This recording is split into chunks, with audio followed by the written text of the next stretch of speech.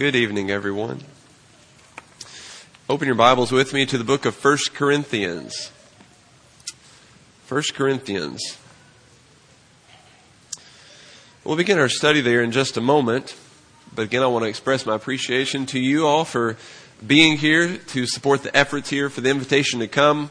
We have many who are regular members here, and we have people who are visitors from the community. We have people who are visitors from other churches. And as the song we just sang pointed out, we are one when we come together to worship Christ. And it's so important for us to remember that and think about what we share in Christ. And I certainly appreciate that. As we've been talking about in our series for this week, it's based on the idea of the tipping point. And that tipping point being the fact that we can imagine ourselves in the midst of this spiritual conflict where I like to think of the picture of us being on the edge of a cliff and people are wrestling for us either to push us off the cliff or to pull us away from the cliff. Satan trying to get us to fall to his side. And God, of course, pleading with us to come to his side. And when we think about the different issues that the church faces, we talked about some modern issues yesterday, you might even say postmodern issues, and then we're going to look for the next 4 lessons on some issues that first century churches faced and what they were given as tools to overcome those situations. And so tonight we're going to look at the church at Corinth. We remember learning about the church of Corinth as far back as Acts chapter 18 when Paul spent some time in the town of Corinth and established the church there and the work that he did and the challenges that he faced and the disappointment and worry that he endured while he was there. And then we get to the 2 letters that we have recorded that were written to the church at Corinth and the difficulties that Paul addressed in talking to them. And so if you want to think about an easy place to start when you're looking for problems that could potentially plague the church and the Lord's people, certainly Corinth would be a place to start and a good place where we can find some examples. It's mentioned many times, the church of Corinth, in our New Testament. He first visited, as we mentioned, from Acts chapter 18 in about 49 or 50 A.D. And this is going to be just a few years, just over a decade after the Lord's death. And he's going about on his missionary journeys, planting these churches, as it were, and preaching in the synagogues and various places where God-fearing people were meeting together to worship the Lord. And so he spends some time there, and he resides there for 18 months, as we see in the book of Acts, chapter 18. He meets Priscilla and Aquila while he's there, who prove to be beneficial for his work and a good brother and sister in the work that he does. And they go on and travel with him, and we see them later effective in their work in teaching Apollos, who knew of John's baptism but did not yet know of the baptism of Jesus. We can see how that's important later because as you remember from the first chapter of the book of 1 Corinthians, Apollos is mentioned. And in chapter 3, he's mentioned again. And so we see that he was familiar to the people there in Corinth as well. After Paul spent time in Corinth, he then traveled on to other places. And as he got word that the church there was having problems, he writes this letter between 54 and 56 AD. That's 5 or 6 years after he had been with the church there and helped to establish the work there and get it going. We understand that he probably visited again sometime between the first 2 letters as well. And so with the problems that the church there was facing, Paul gave them answers. He said, here are the spiritual solutions, the God-prescribed solutions to the problems that you are facing. And so we know there were several problems, right? Well, what are some problems that they were facing? The first 4 chapters of 1 Corinthians are all about the divisions that they were facing, right? And he says Christ is not divided. People are saying, I'm of Paul, I'm of Apollos, I'm of Cephas, I'm of Christ, as if there were divisions. And he says, is Christ divided? Well, no, certainly not. And we're all here working.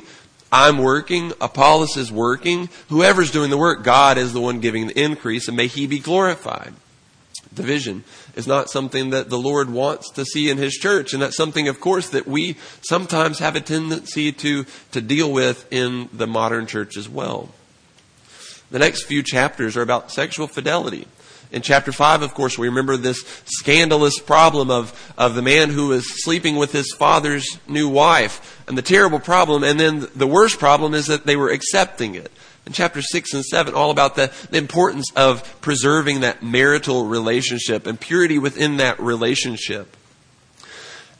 And he keeps pointing us back to Christ in all of these things. Whether it's the divisions, he says it's not a popularity contest. When it comes to our purity, he says following Christ means that you are going to keep your bodies pure. And you're going to use them in holy ways and sanctified ways.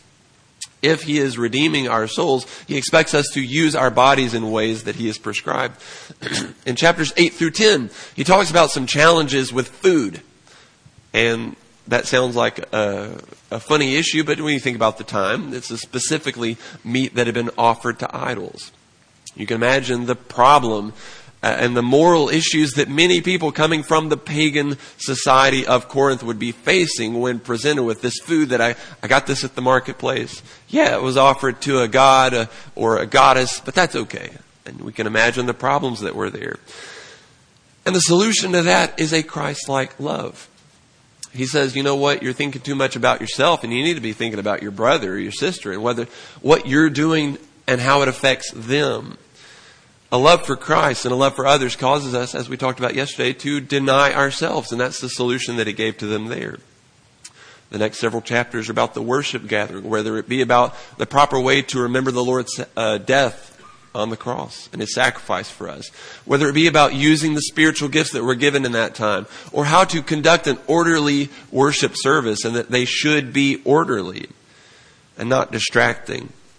And he talks about the importance of when worshipers come together, that they're serving one another, they're acting out of love for one another, and when that happens, the other people are built up, and visitors can be built up, and they can hear the word of God proclaimed. In chapter 15, he talks about the resurrection. The resurrection is really the anchor point for Christianity. He says as much. He says that if Christ was not raised from the dead, then we of all people are most pitiable. Shame on us for believing such a lie if Christ wasn't raised from the dead. What are we doing trying to live these lives of purity? Why do we care if we offend other people if there's nothing after this life? If Christ wasn't raised from the dead, then this is all useless and futile. On the other hand, Christ was raised from the dead. And he says, be steadfast, immovable, always abounding in the work of the Lord, knowing that your labor is not in vain. And he says the Christian life is anchored in the resurrection. That one thing, it unifies us. It motivates sexual purity. It motivates us to love one another. And it gives us hope for a victory over death. In the second letter, I think about the chapters 4, 5, 6, and 7, where Paul recounts his experiences and what motivates him and what his ambitions are that drive him. And he says the love of Christ compels us. And he says, I make it my aim to please Christ. He says, if you're seeking wealth, if you're seeking earthly honor and riches and all of those things, well, you're missing the point. He says what it is to be strong is to embrace the cross, which is weakness. And it's a little bit of a paradox, isn't it? It's something that is, it's the opposite of what you might think. He says that when you look at the cross, it causes you to be transformed into someone who loves and serves and reaches greatness that way, greatness in his kingdom. This is not an extent of all of the problems that Corinth was facing, nor is it an exhaustive description of the solutions they were given. Nor tonight are we going to go down this list of 6 things and look at all of the scriptures that pertain to Paul's answers to these problems. But we are going to look at 3 answers that I think summarize all the things that God has instructed them as far as correcting these problems. And it's problems not just that Corinth had, but it's problems that we might have as Christians today, wherever you attend, in the local church where you are. The churches still suffer with some of these problems. And whatever the problem is, if it's not on the list before you, it can still be solved by these 3 things we're going to talk about tonight. So the first thing I want to talk about, that Paul says, if you want to fix these problems that are causing these great divisions between you, these problems where you can't get along with one another, you're accepting sin, you're forcing things on other people that's hurting them and causing them to stumble, the first thing you need to do is you need to mature a little bit. Here in the South, we have a more blunt way of saying it. They probably say it everywhere. It says you need to grow up a little bit. You need to grow up.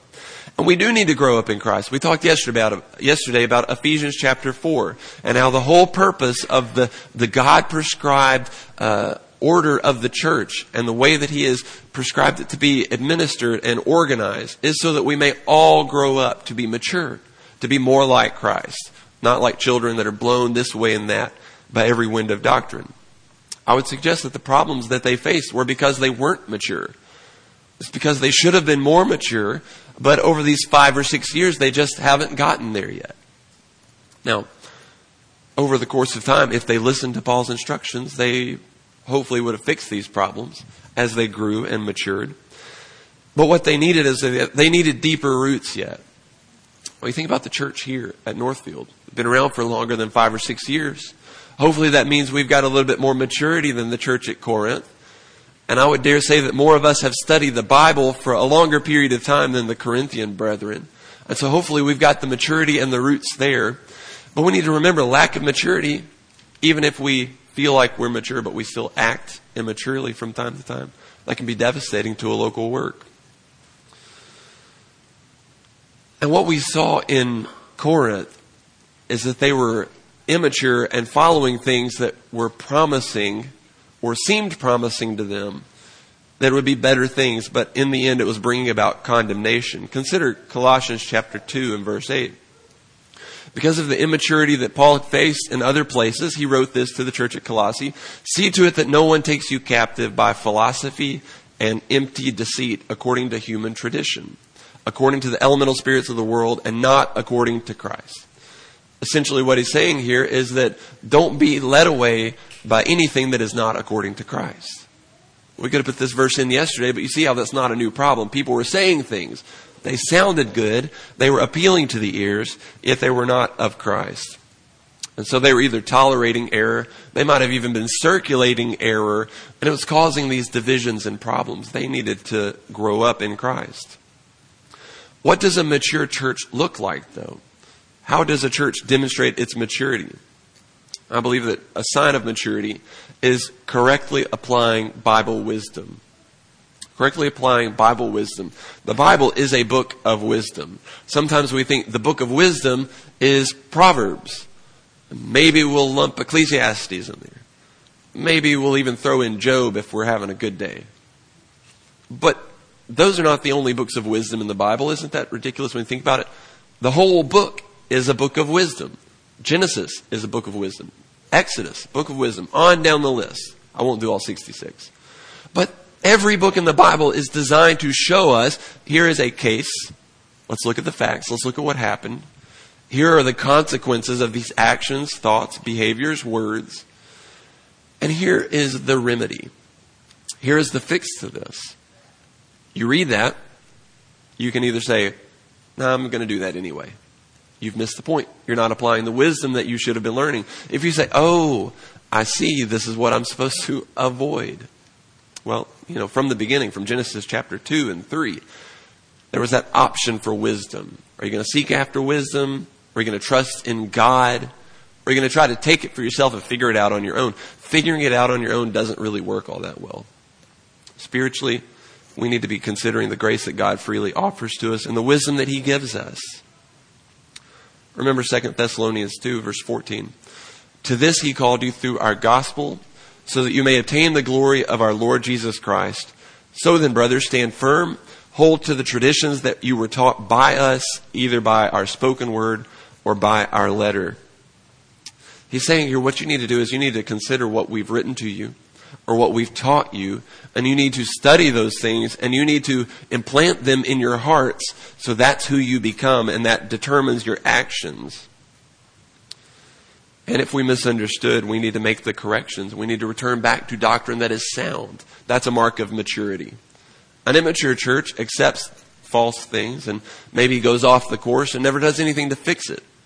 Look at chapter 5 of 1 Corinthians. There was a problem there. The immaturity showed itself not just in that sin, that individual is immature, but the church showed immaturity because they did nothing to fix it. So we must show signs of maturity in applying the principles of godliness and of wisdom in our lives and as a church. And so how do we mature? How do we grow? How do we gain this maturity that's going to help us to overcome some of the problems we face? Well, it's through learning how to apply truth. We talked about yesterday how we need to teach our young people not just what to think by reading the Bible to them, but how to think. How to glean the wisdom that God is trying to teach us through His Word. Don't just say, here's the book of Proverbs, figure it out. But say, here's the story of the nation of Israel. What are we learning from this? Here's the promise to Abraham. Here's how it flows through the Gospels and the life of Christ and the fulfillment of that. What are the lessons we draw from that? Here are the sufferings of the people of Israel in captivity. How do we apply that to our lives? Look at 1 Corinthians chapter 14 and verse 20. 1 Corinthians chapter 14 and verse 20, Paul says to them, brothers, do not be children in your thinking. Be infants in evil, but in your thinking be mature. Don't be children in your thinking. As Christians, we can't afford to take lightly the words of Scripture. We can't just say, well, I've got a magazine full of Bible verses that I can shoot at someone if they ask me a question about whether or not they have to be baptized. What we need to do is be able to teach them what that's all about, like we mentioned yesterday. What about chapter 3? 1 Corinthians chapter 3, verses 1 through 4.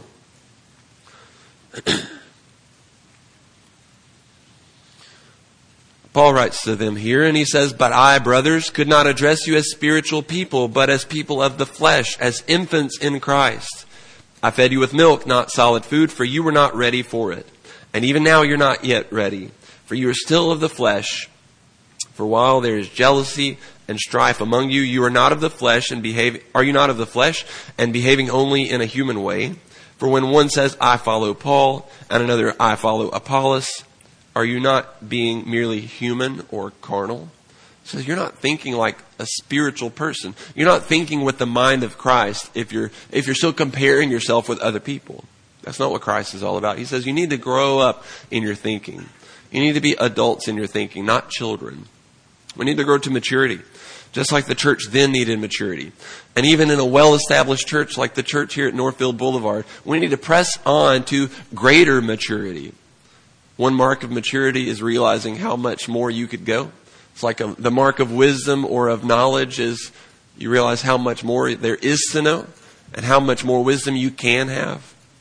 The mark of maturity is to keep growing towards greater maturity.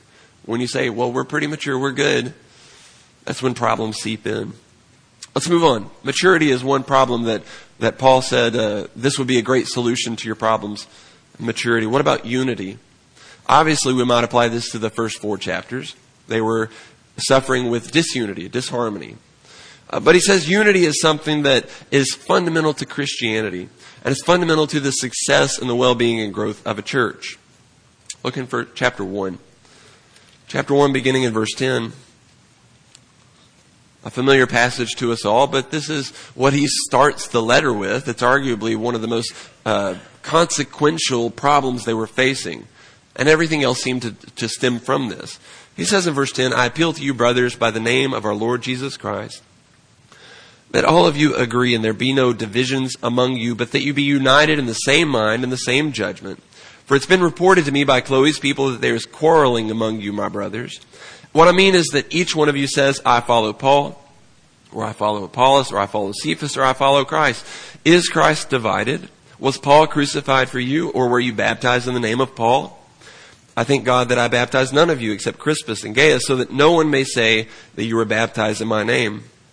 I did baptize also the household of Stephanas. Beyond that, I do not know whether I baptized anyone else, for Christ did not send me to baptize, but to preach the gospel, and not with words of eloquent wisdom, lest the cross of Christ be emptied of its power. He says here is the focal point, what he'll say again in chapter 15 and many other times, that the cross is the fundamental message of the gospel. And unity is what the cross brings. When we all come together as servants of Christ and mold ourselves to His image and renew our minds to the way that He thinks, we're going to be unified. That's the natural outcome of that. But we can see that the discord that they had affected the way they treated one another. It affected the way they thought about one another, the way they perceived other Christians even. It's hard for us to put ourselves in that situation. where there's such a cultural difference that there was just true discord and animosity between them. It's harder today. Maybe 50 or 60 years ago, that would have been an easier thing to understand. But there were some serious cultural divides there. And not only that, they were applying these spiritual divides that were not anything that Christ had prescribed to them. But it was affecting their treatment of one another, affecting their personal discipleship.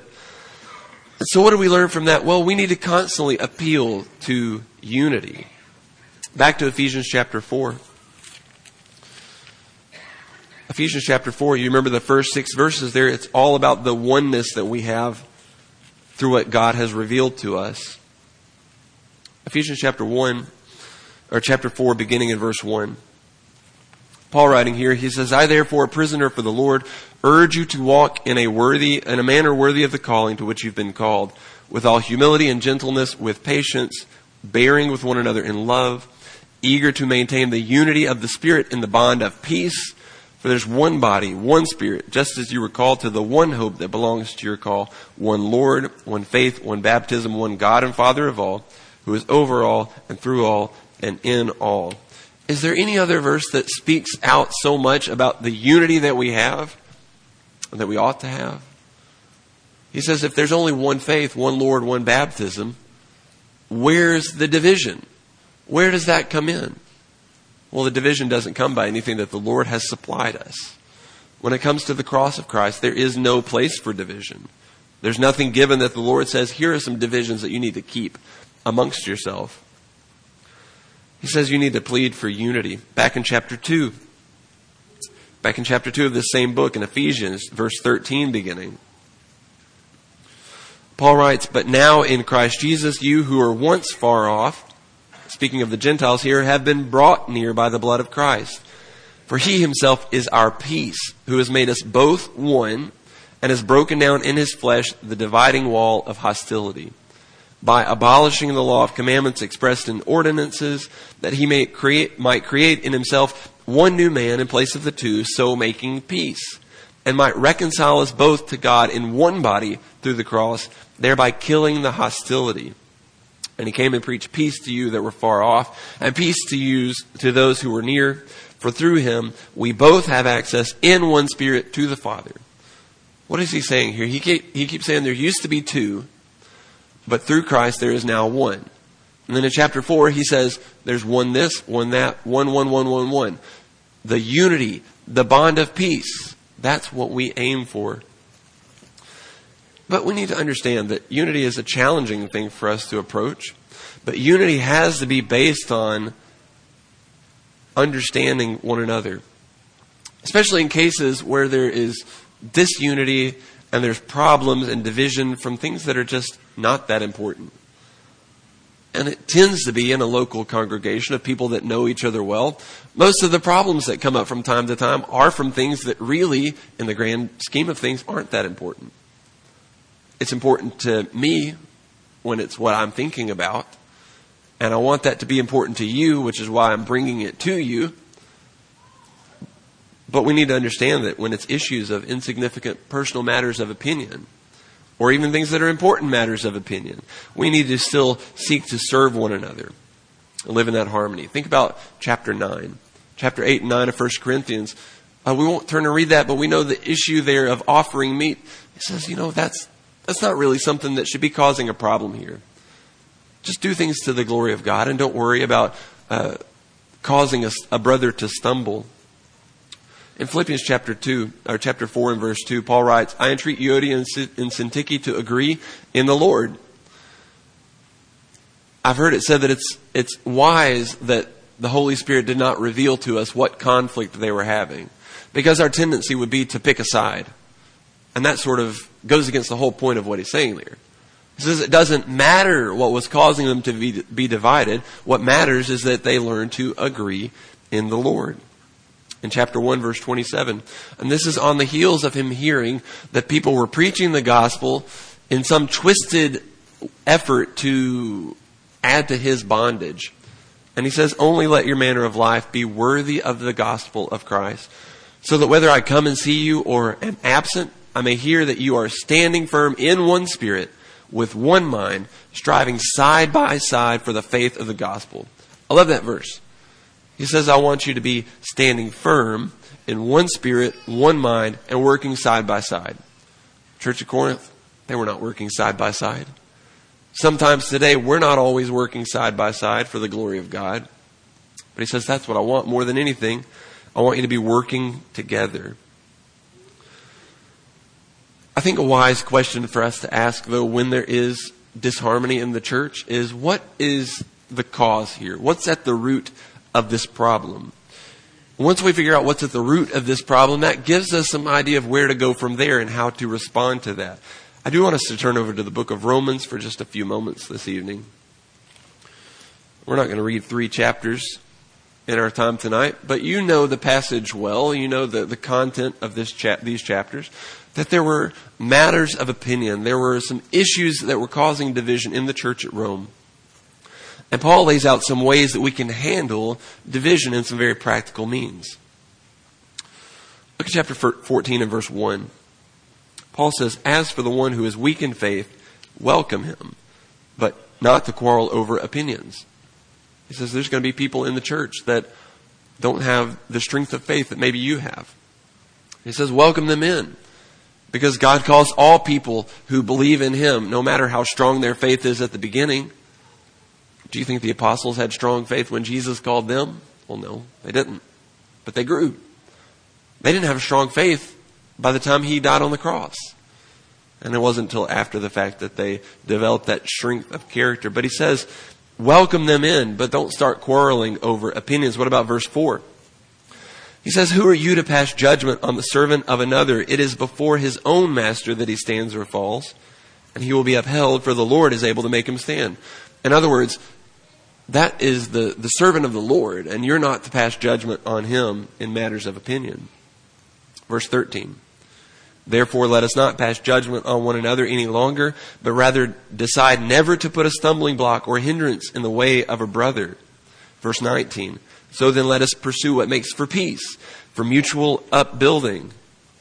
Some passages here about not judging the opinions of another, but only doing things that are working to upbuild and to encourage other people. In chapter 15, verse 7, he says again, therefore welcome one another as Christ has welcomed you for the glory of God.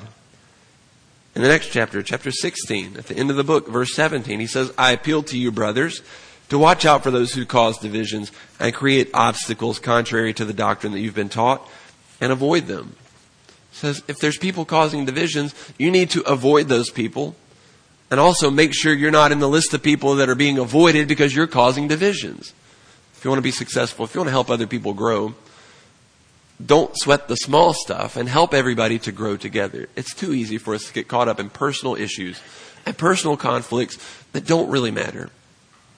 The harder job is to focus on the spiritual things that are of greater consequence and put the effort in to overlook things that are annoying and that might really be a pet peeve to me or to you, and to get past the humanity of our brothers and sisters and to see them for their soul, and to work together because we're concerned with their soul more than we're concerned with with my personal opinions or their personal opinions. We work towards unity. And some tips here. We might think if there's personal judgment, it's not the church's place to judge. We talked about the color of carpets. That's not a place for us to get up publicly and say, well, anybody who voted for the forest green carpet, they just need to go somewhere else. That's not the place for the church. And that seems like, of course, that's a silly example to use, but it proves the point. We make judgments over much smaller things. But we need to accept opinions. But if it's doctrinal, we're on the other end of the spectrum. We must take a stand. We cannot allow for that to permeate, for that to exist in the Lord's church. That has to be taken care of. It has to be excised from the body of Christ before it spreads and leavens the whole lump. And so we need to identify the cause of the division. That's important. Where's it coming from? What's the source of this? Is it a personal opinion? Or is it something that's legitimately important of scriptural value? We need to be aware of that. So Paul says the church at Corinth and churches today need maturity. And he says that they need unity. And finally, I suggest he says they need love. They need love. And we sang about that tonight. And David, I appreciate your songs. They tied in perfectly. It's almost like you were tipped off as to what my points were in tonight's lesson. Of course, he puts the slideshow on here so I don't have to do it when I get here. Can you think of a passage in the book of 1 Corinthians where Paul might have something to say about the importance of love and how it functions in the church? Absolutely. If you're not already in chapter 13, that's where we're going to be. And really, we've got a section here that starts just before chapter 13, and it goes just past chapter 13. And it's this beautiful section of the love of Christ exemplifying itself in members of his body, in the way they treat one another, and in the way they treat other people of the human race. I don't think I want to try to read all of those verses tonight, because I want to be able to preach the rest of the week. And I don't want to put anybody on the spot to take volunteers. But consider verse 31 of the previous chapter. Paul had been telling them about the spiritual gifts and the appropriate way to utilize those in the mutual upbuilding of the church there, what they're for, how to do that. But then he transitions with this beautiful segue into what it's really all about. He says, earnestly desire the higher gifts, and I will show you a still more excellent way. Do you think it was upbuilding? Do you think it was encouraging to hear someone speak in tongues that they were not trained to speak? And to hear somebody interpret that? Or to bring a message of prophecy from the Lord? That would have been incredible. That would have been upbuilding. That would have been encouraging. But Paul says, guess what? If you're in a church that doesn't have that, which would be us, he says there's still an even better way for you to be encouraged. And that more excellent way is love. He says that the prophetic powers, the speaking in tongues, the healing, all of these things are just a racket if you do it without love. He says in verse 3, if I give away all I have, deliver my body to be burned, but have not love, I gain nothing. All of the things we do need to be motivated by love. If we find ourselves suffering from immaturity, we don't really want to give that up. We're not ready to grow up yet. And we find that there's divisions in the church, perhaps reflecting on the love of Christ and the love we ought to have for one another, will motivate us to get to where we need to be. We will read over in chapter 16, beginning of verse 13. As he's bringing this first letter to the Corinthians to a close, he says in verse 13, be watchful, stand firm in the faith, act like men, be strong. Let all that you do be done in love. Now I urge you, brothers, you know that the household of Stephanas were the first converts in Achaia, and they have devoted themselves to the service of the saints. Be subject to such as these, and to every fellow worker and laborer. But he says in verse 14, let all that you do be done in love. That's a good memory verse. We want to have a memory verse for this week. I've already told you that I don't have any memory verse skills anymore. Not since college. But what an excellent summary to this letter. If Paul had only sent a letter to them that had these few words written on it, let all that you do be done in love, that would have solved their problems. Of course, they would have had to really think a lot more about it. Would have needed some more details, perhaps. Jesus said basically the same thing, didn't he? You know, what's it all about? He said the most important thing is this: love the Lord your God with all your heart, your mind, your soul, your strength. And the second commandment's like it: love your neighbor as yourself. On these two laws hang all the law and the prophets. Everything that God has ever wanted from his creation was to love him and to love each other. And if we love God, we're going to love each other. And if we don't love each other, we don't really love God. I think John had something to say about that in his letters at the end of the New Testament. And it's easy for us to say, yeah, we got to love. We got to love. We need to love more. But until we decide, maybe I'm not loving enough. Maybe I personally could love more and should love more. We push ourselves out of our comfort zones to places we've never been before. We challenge ourselves and say, how can I show the love of Christ to others just a little bit more? What we need to realize is that all behavior that is relative to Christ, it stems from the love of Christ. As Paul said, the love of Christ compels us. Romans chapter 12, verse 9 beginning, it says, let love be genuine. Abhor what is evil, hold fast to what is good. Love one another with brotherly affection. And I love this part. Outdo one another in showing honor. If there needs to be competition in the church, let's have a competition about who can treat others the nicest. Who can do the most good works for other people. And then at the end of the day, we don't keep score. Isn't that wonderful? Outdo one another in showing honor. Don't be slothful in zeal, but fervent in spirit. Serve the Lord. Rejoice in hope. Be patient in tribulation. Be constant in prayer. Contribute to the needs of the saints and seek to show hospitality. What about that last verse? Contribute to the needs of the saints. This doesn't mean when the collection plate comes around, throw a few extra bills in the tray. Maybe it means that. Maybe it means reflecting on how much you give to the contribution. But maybe it means figuring out what the saints here need and go give them that need.